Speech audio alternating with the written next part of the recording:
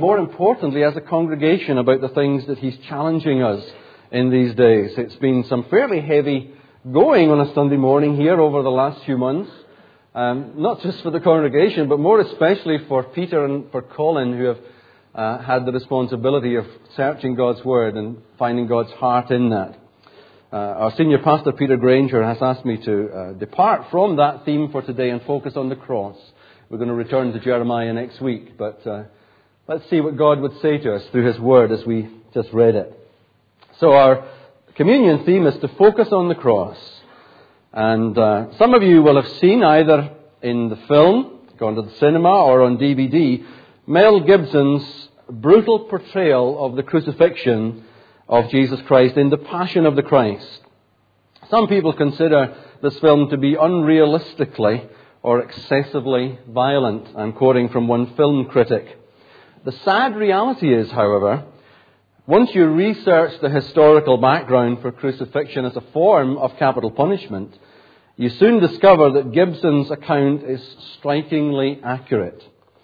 It's a no-holds-barred portrayal of what really would have happened. Crucifixion is the most grueling and painful forms of capital punishment. Medical experts, historians and archaeologists have examined in detail the execution that Jesus Christ voluntarily endured. And all of them agree with that statement that I've just made. Unlike some forms of execution that are deemed to be humane, crucifixion was purposefully designed as a method of torture, only eventually leading to death. The victim would be hung on a horizontal beam that would then be raised up and attached to a vertical post, thus forming the cross shape. Hanging from their hands, the victims found it very difficult to breathe, and many actually died from suffocation. Now, the Romans devised a way of prolonging death by nailing the victim's feet to the vertical upright. Although adding to the overall initial pain of the victim, it allowed them to press down on their feet against the beam and to relieve the pressure on their chest and their lungs, enabling them to breathe better.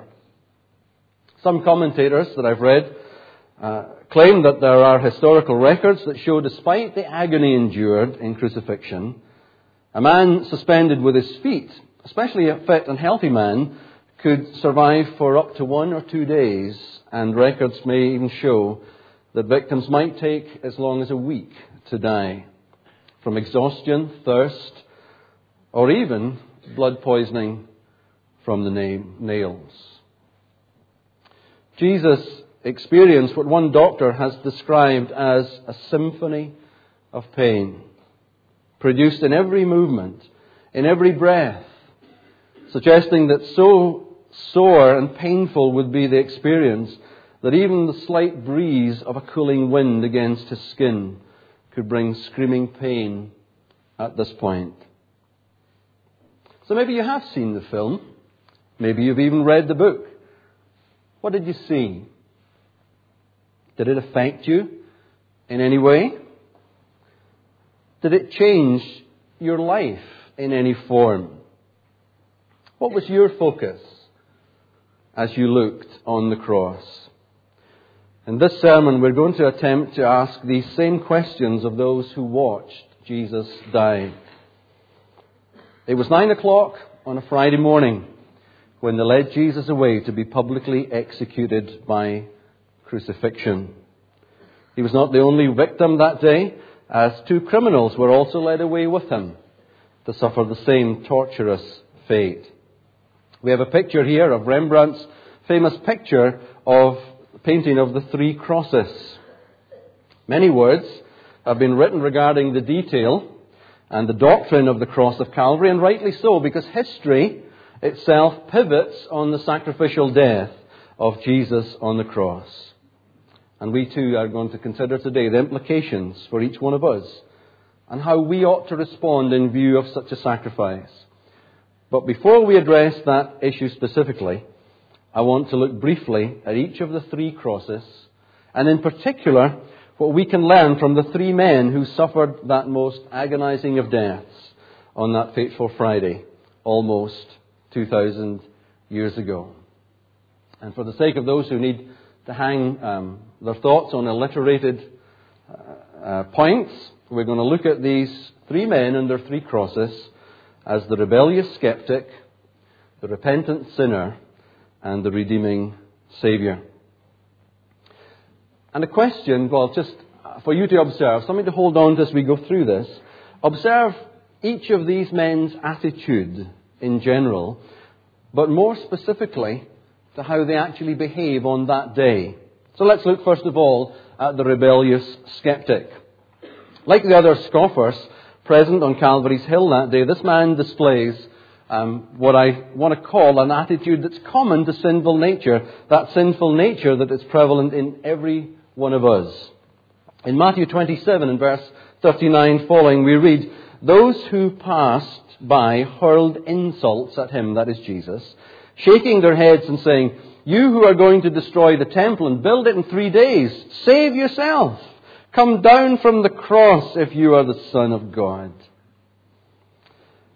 Do you know, as you listen to people's words, you understand something about what's going on in their hearts. It's true for all of us. Listen to any conversation later on in this building or out in the street. Jesus himself says that out of the overflow of the heart, the mouth speaks. Matthew 12:34, if you need a reference. And actually, he's speaking to the Pharisees, and he says at that time to them, "You brood of vipers, you who are evil, how could anything ever good come out of you?" Because out of the mouth, being the overflow of the heart, that's where you reveal your true nature. So listen to the heart of a skeptic through the words of abuse that he speaks. Luke 23 and 39 says, "One of the criminals who hung there hurled insults at him. 'Aren't you the Christ? Save yourself and us.'" What is that request if it's not mocking? Maybe some people think, well, actually, he's maybe acknowledging that Jesus is the Son of God. But look what it is that the man's after. Save yourself and us. In other words, I don't want to die. I'm not admitting that I deserve this death. So get down off the cross, Jesus, and take us with you if you're the Son of God. Such insult or abuse, as the Authorized Version translates it, is tantamount to blasphemy. The New International Version, the word translated insult is actually too light a translation of the original word, which is blasphemio, which means to speak reproachfully, or to rail at, to revile, or to blaspheme. Blasphemy is what this man is speaking on the cross. "Aren't you the Christ?" It's not a question that comes from the heart of someone who's really seeking after truth. It's coming from an evil, wicked heart. Blasphemy has several characteristics to it. Blasphemy is to speak contemptuously of God or of the things that are sacred. It disputes God's power. I don't have time to read these scriptures to you, but I put them up on the screen simply for your study later on. By the way, these notes are available always after a sermon here in Charlotte Chapel on the web, both in PowerPoint form and in recorded form if you need to listen to something that you've missed. Blasphemy disputes God's power. It desecrates God's name. It violates God's glory. And it displays human arrogance. Things that are blasphemous, maybe in the time gone by, were understood to be so. I don't know if some of you watched the TV program last night in which Rory Bremner was talking about, in a satirical way, some of the stuff that's going on in world politics today. Actually, part of what he gave to his audience, those of us who were tuned in to listen, was actually blasphemous. Doing some of these very same things that the thief on the cross is doing. And we see the attitude of the rebellious skeptic is hostility. Hostility towards God and the things of God. So let's look secondly then at the repentant sinner. In Luke's account, we're told that one of the criminals who hung there hurled insults at him. We just read that. Aren't you the Christ? Save yourself. But Matthew, however, says that in the same way, that is copying the taunts of the crowd, the robbers who were crucified with Jesus also heaped insults on him. So it wasn't just the one robber. Both are doing it to begin with. Initially, both these men are blaspheming the Christ who is hanging on the cross. But something happens. One of them experiences a change of heart. In Luke 23 and 40, we read that while the other continues this blasphemous scoffing, he is rebuked by the criminal who has the change of heart with this challenge. Don't you fear God, he said, since you are under the same sentence. Don't you fear God? That's an interesting question. I wondered if some of the YPM were to take a camera out on Princess Street for us one time and ask that very question pointedly of everyone they met. Do you fear God? I wonder what sort of response we would get in today's world and generation. But listen further. The next comment is interesting. In verse 41, this man who has the change of heart says, we are punished justly, for we are getting what our deeds deserve. But this man, referring to Jesus, has done nothing wrong. Luke 23:41. He admits that he and the other criminal are getting their comeuppance, but he can see no justification at all for Jesus being treated this way. It's interesting to note at this point that the Greek word used for thief or robber means one who uses violence to rob openly.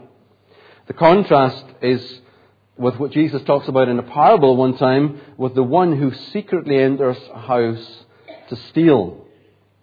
In days when the authorities allowed the punishment to fit the crime, it is most likely that both of these men have already killed in pursuit of their robbery, of their chosen profession.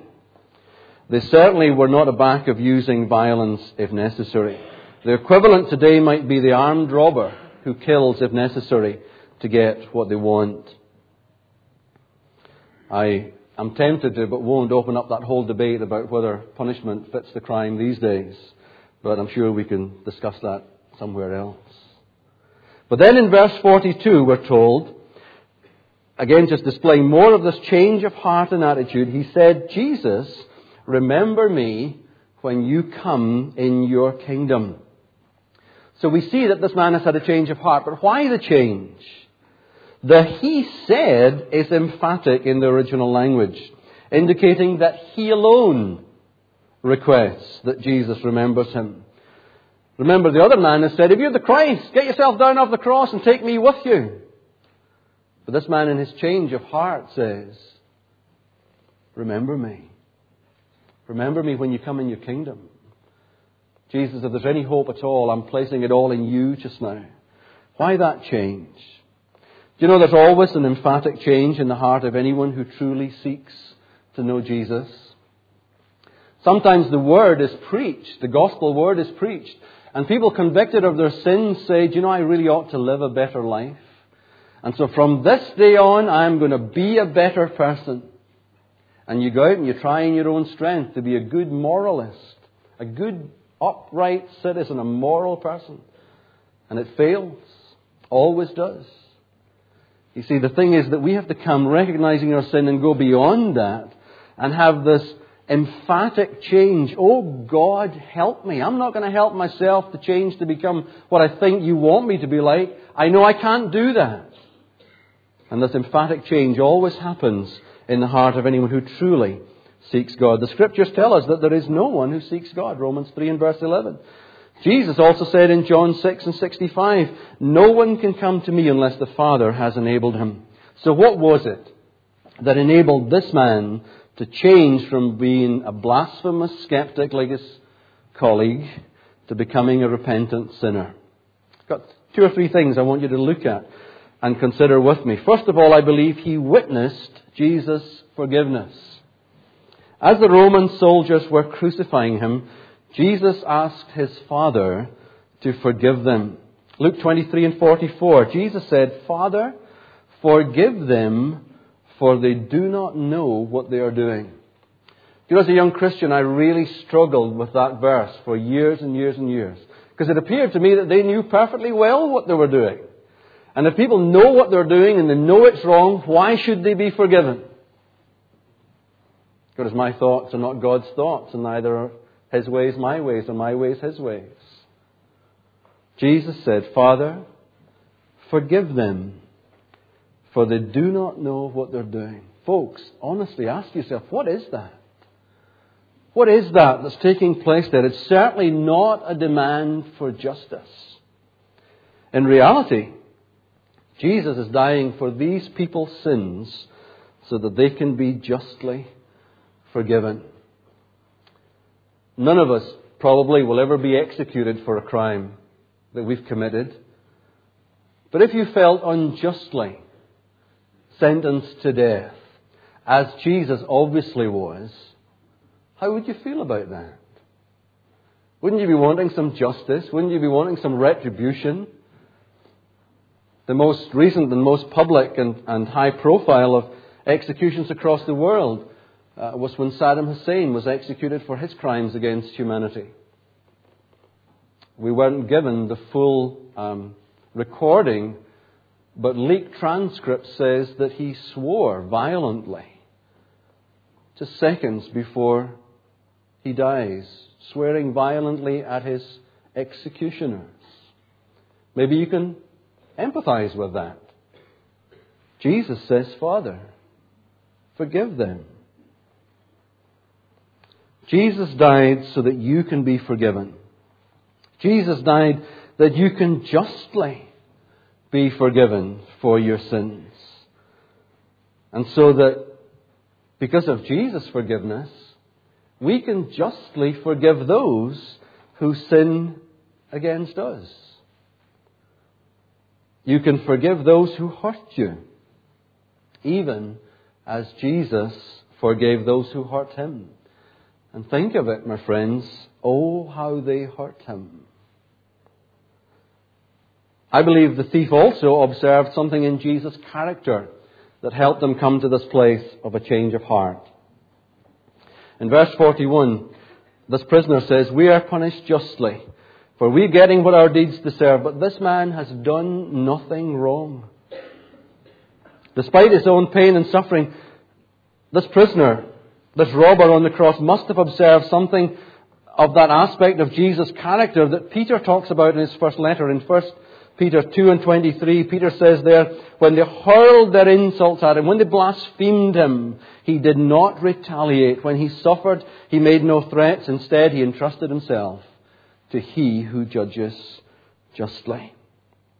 In a nutshell, Jesus did not return like for like.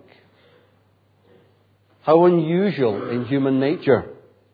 Jesus left the final word to His Father. So this robber observed the forgiveness of Jesus, and he observed Jesus' character. And one final thing, I actually believe he understood the truth about Jesus and himself. Heaven must have revealed the truth about Jesus to this man, even as it did to Peter when he makes that historic confession regarding Jesus' Christhood. Scripture doesn't tell us, but I strongly suspect, and you can find me in eternity if you get there after me, or if you're there before me, you can wait at the gate, see whether I'm right or not.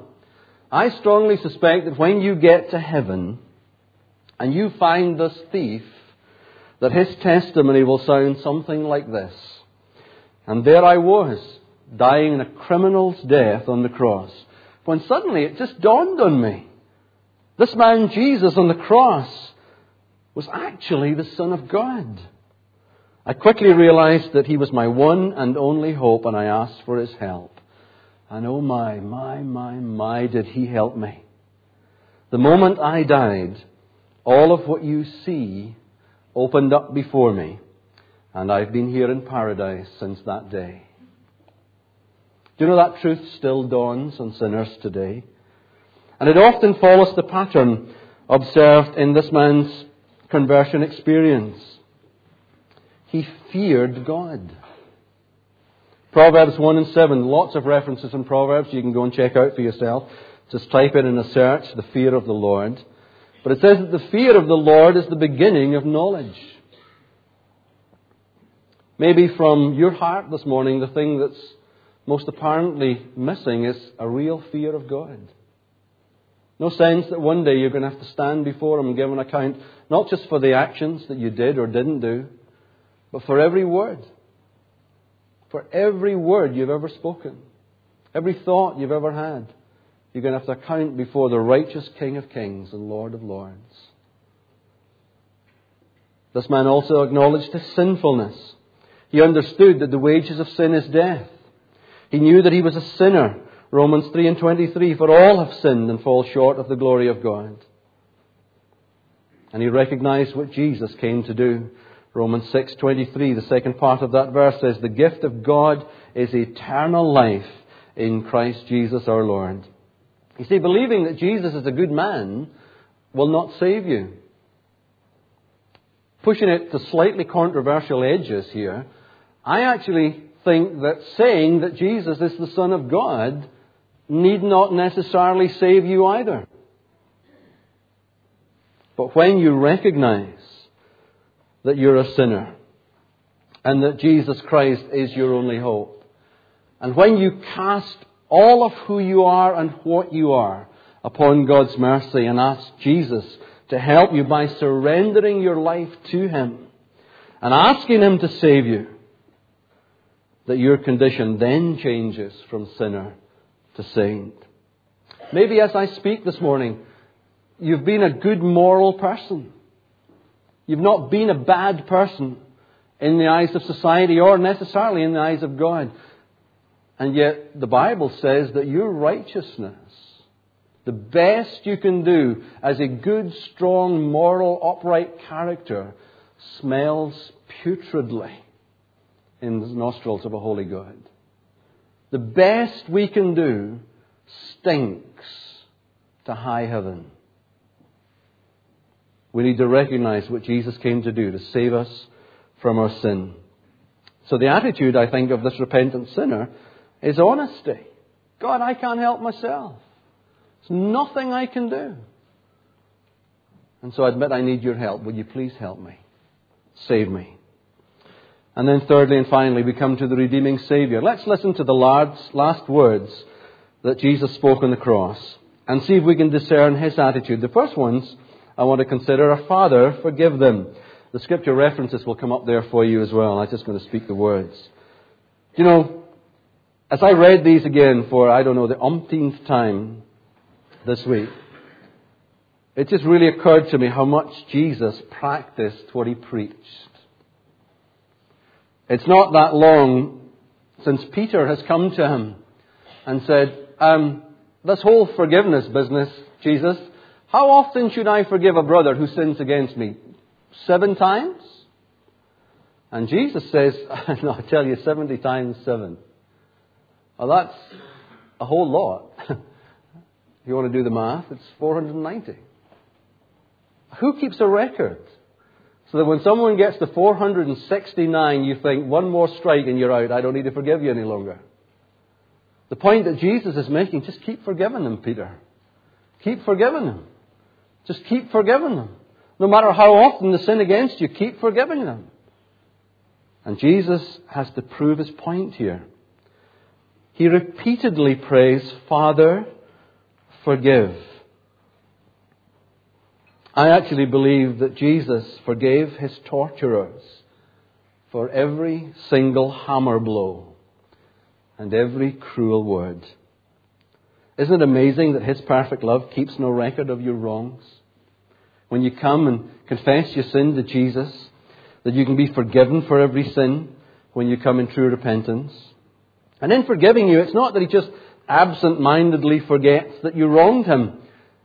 When Scriptures talk about Jesus forgetting, it says that He chooses to remember no more. I remember an uncle of mine back in Orkney telling me about a tenant who came to a particularly wealthy landowner. And the tenant had run up huge debts, insurmountable debts that he just couldn't pay off. And he came to explain his position to the landowner one evening when my uncle was there. And he said, I'm finished. I just realized there's nothing I can do. The croft that I rent from you, I'm bankrupt. Got nothing to offer. And so I recognize that you'll give me termination of notice, and I'll have to cast myself on the workhouse or find work somewhere, but I certainly can't farm any longer. It's gone.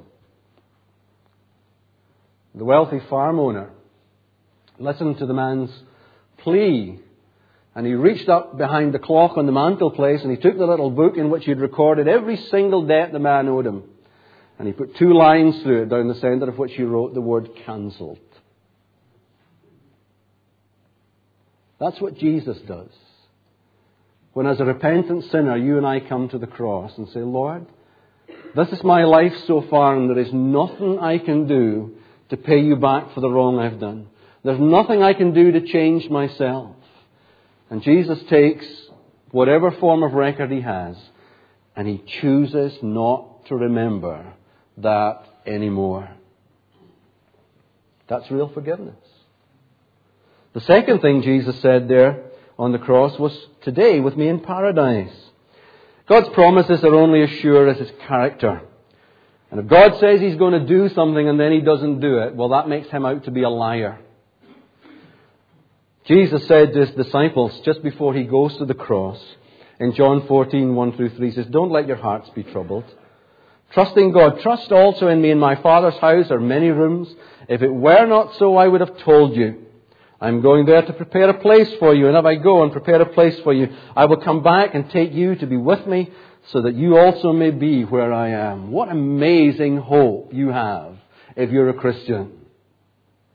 What an incredible future we have as believers in God and followers of Jesus. No matter how good it may get, or no matter how bad it may get here on earth, the best is always yet to come.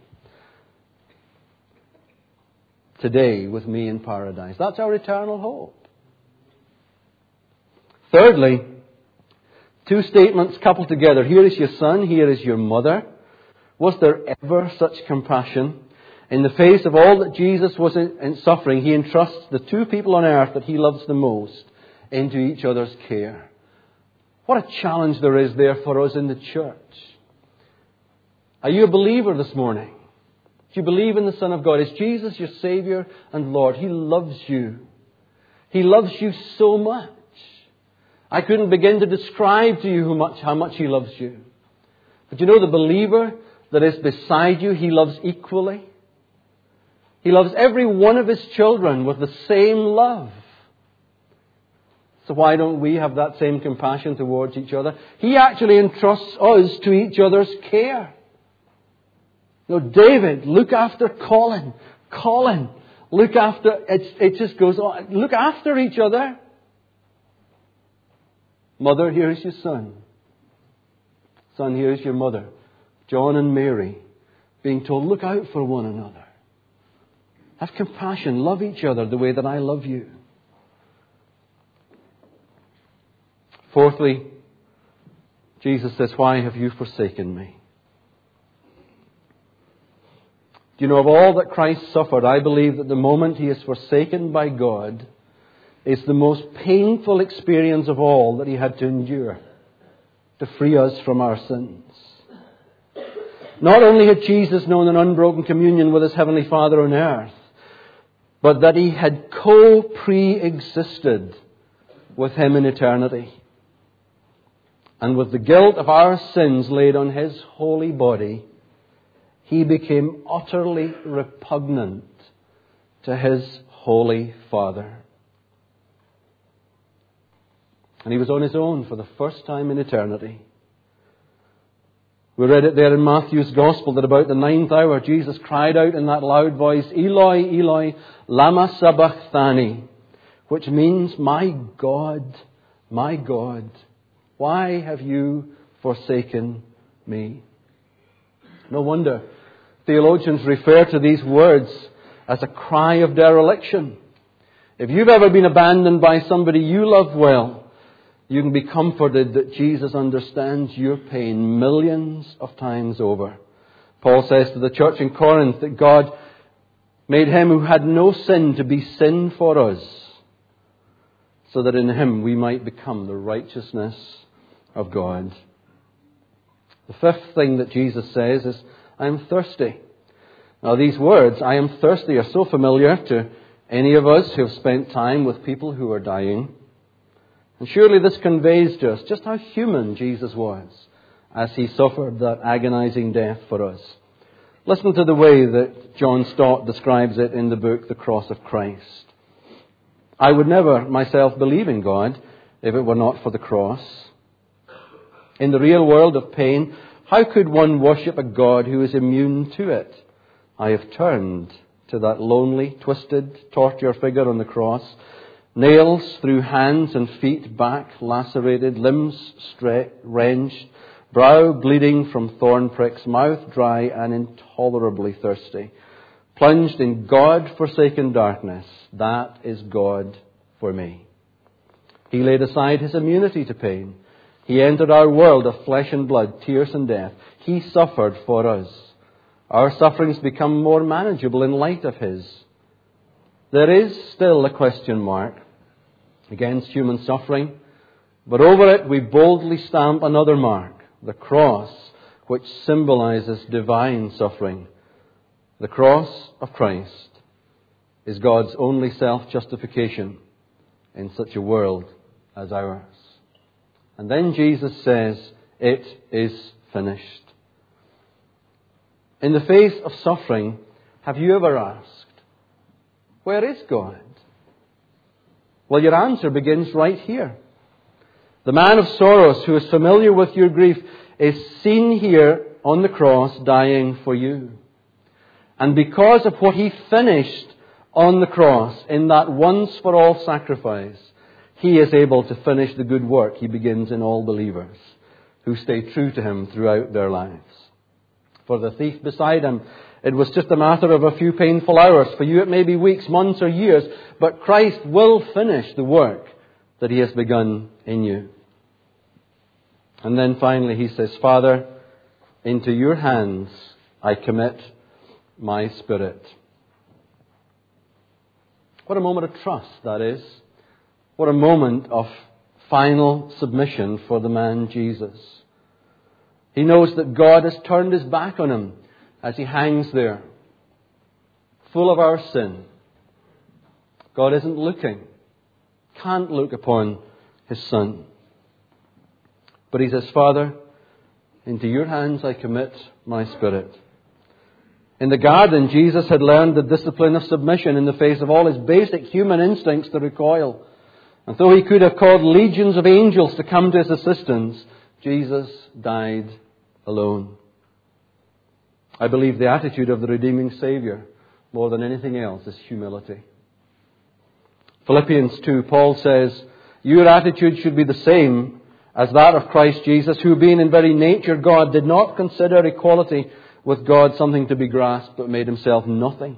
Taking the very nature of a servant, being made in human likeness, being found in appearance as a man, He humbled Himself and became obedient to death, even death on a cross. And so in conclusion, what is the purpose of the cross? Well, let me say first of all, it's all in God's plan. Some people want to tell us it was an accident. Jesus didn't really mean to die. It went too far. Nothing in Scripture indicates anything like that. It was all in God's plan. Paul tells the church in Ephesus that God's purpose for both Jew and Gentile was to create them into one body and to reconcile them to God through the cross, by which He put to death their hostility. Elsewhere, he tells the Corinthians that he and his companions preach Christ crucified and that it is a stumbling block to Jews and foolishness to Gentiles. But he goes on to say, But to those whom God has called, both Jews and Greeks, Christ is the power of God and the wisdom of God. So what do you see as you focus today on the cross?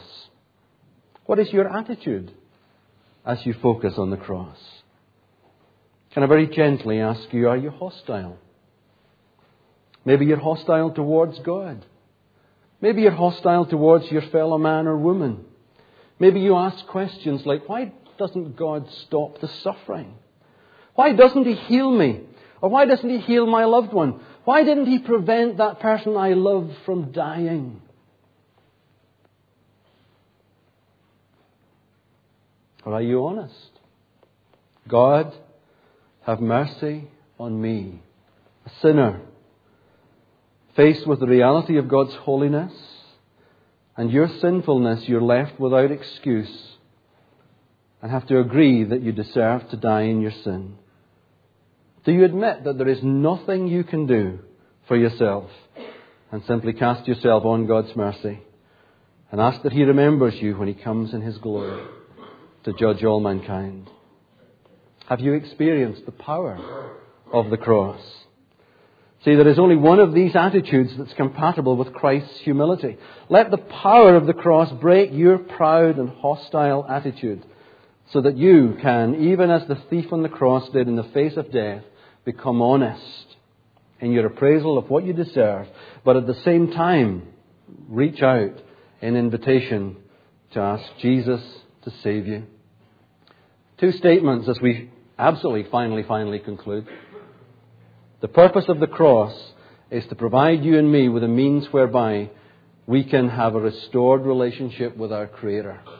And that's great news, but I actually believe there's a better purpose for the cross of Jesus being there. The purpose of the cross, I believe, fundamentally is to provide God with a means whereby He can have a restored relationship with His creatures.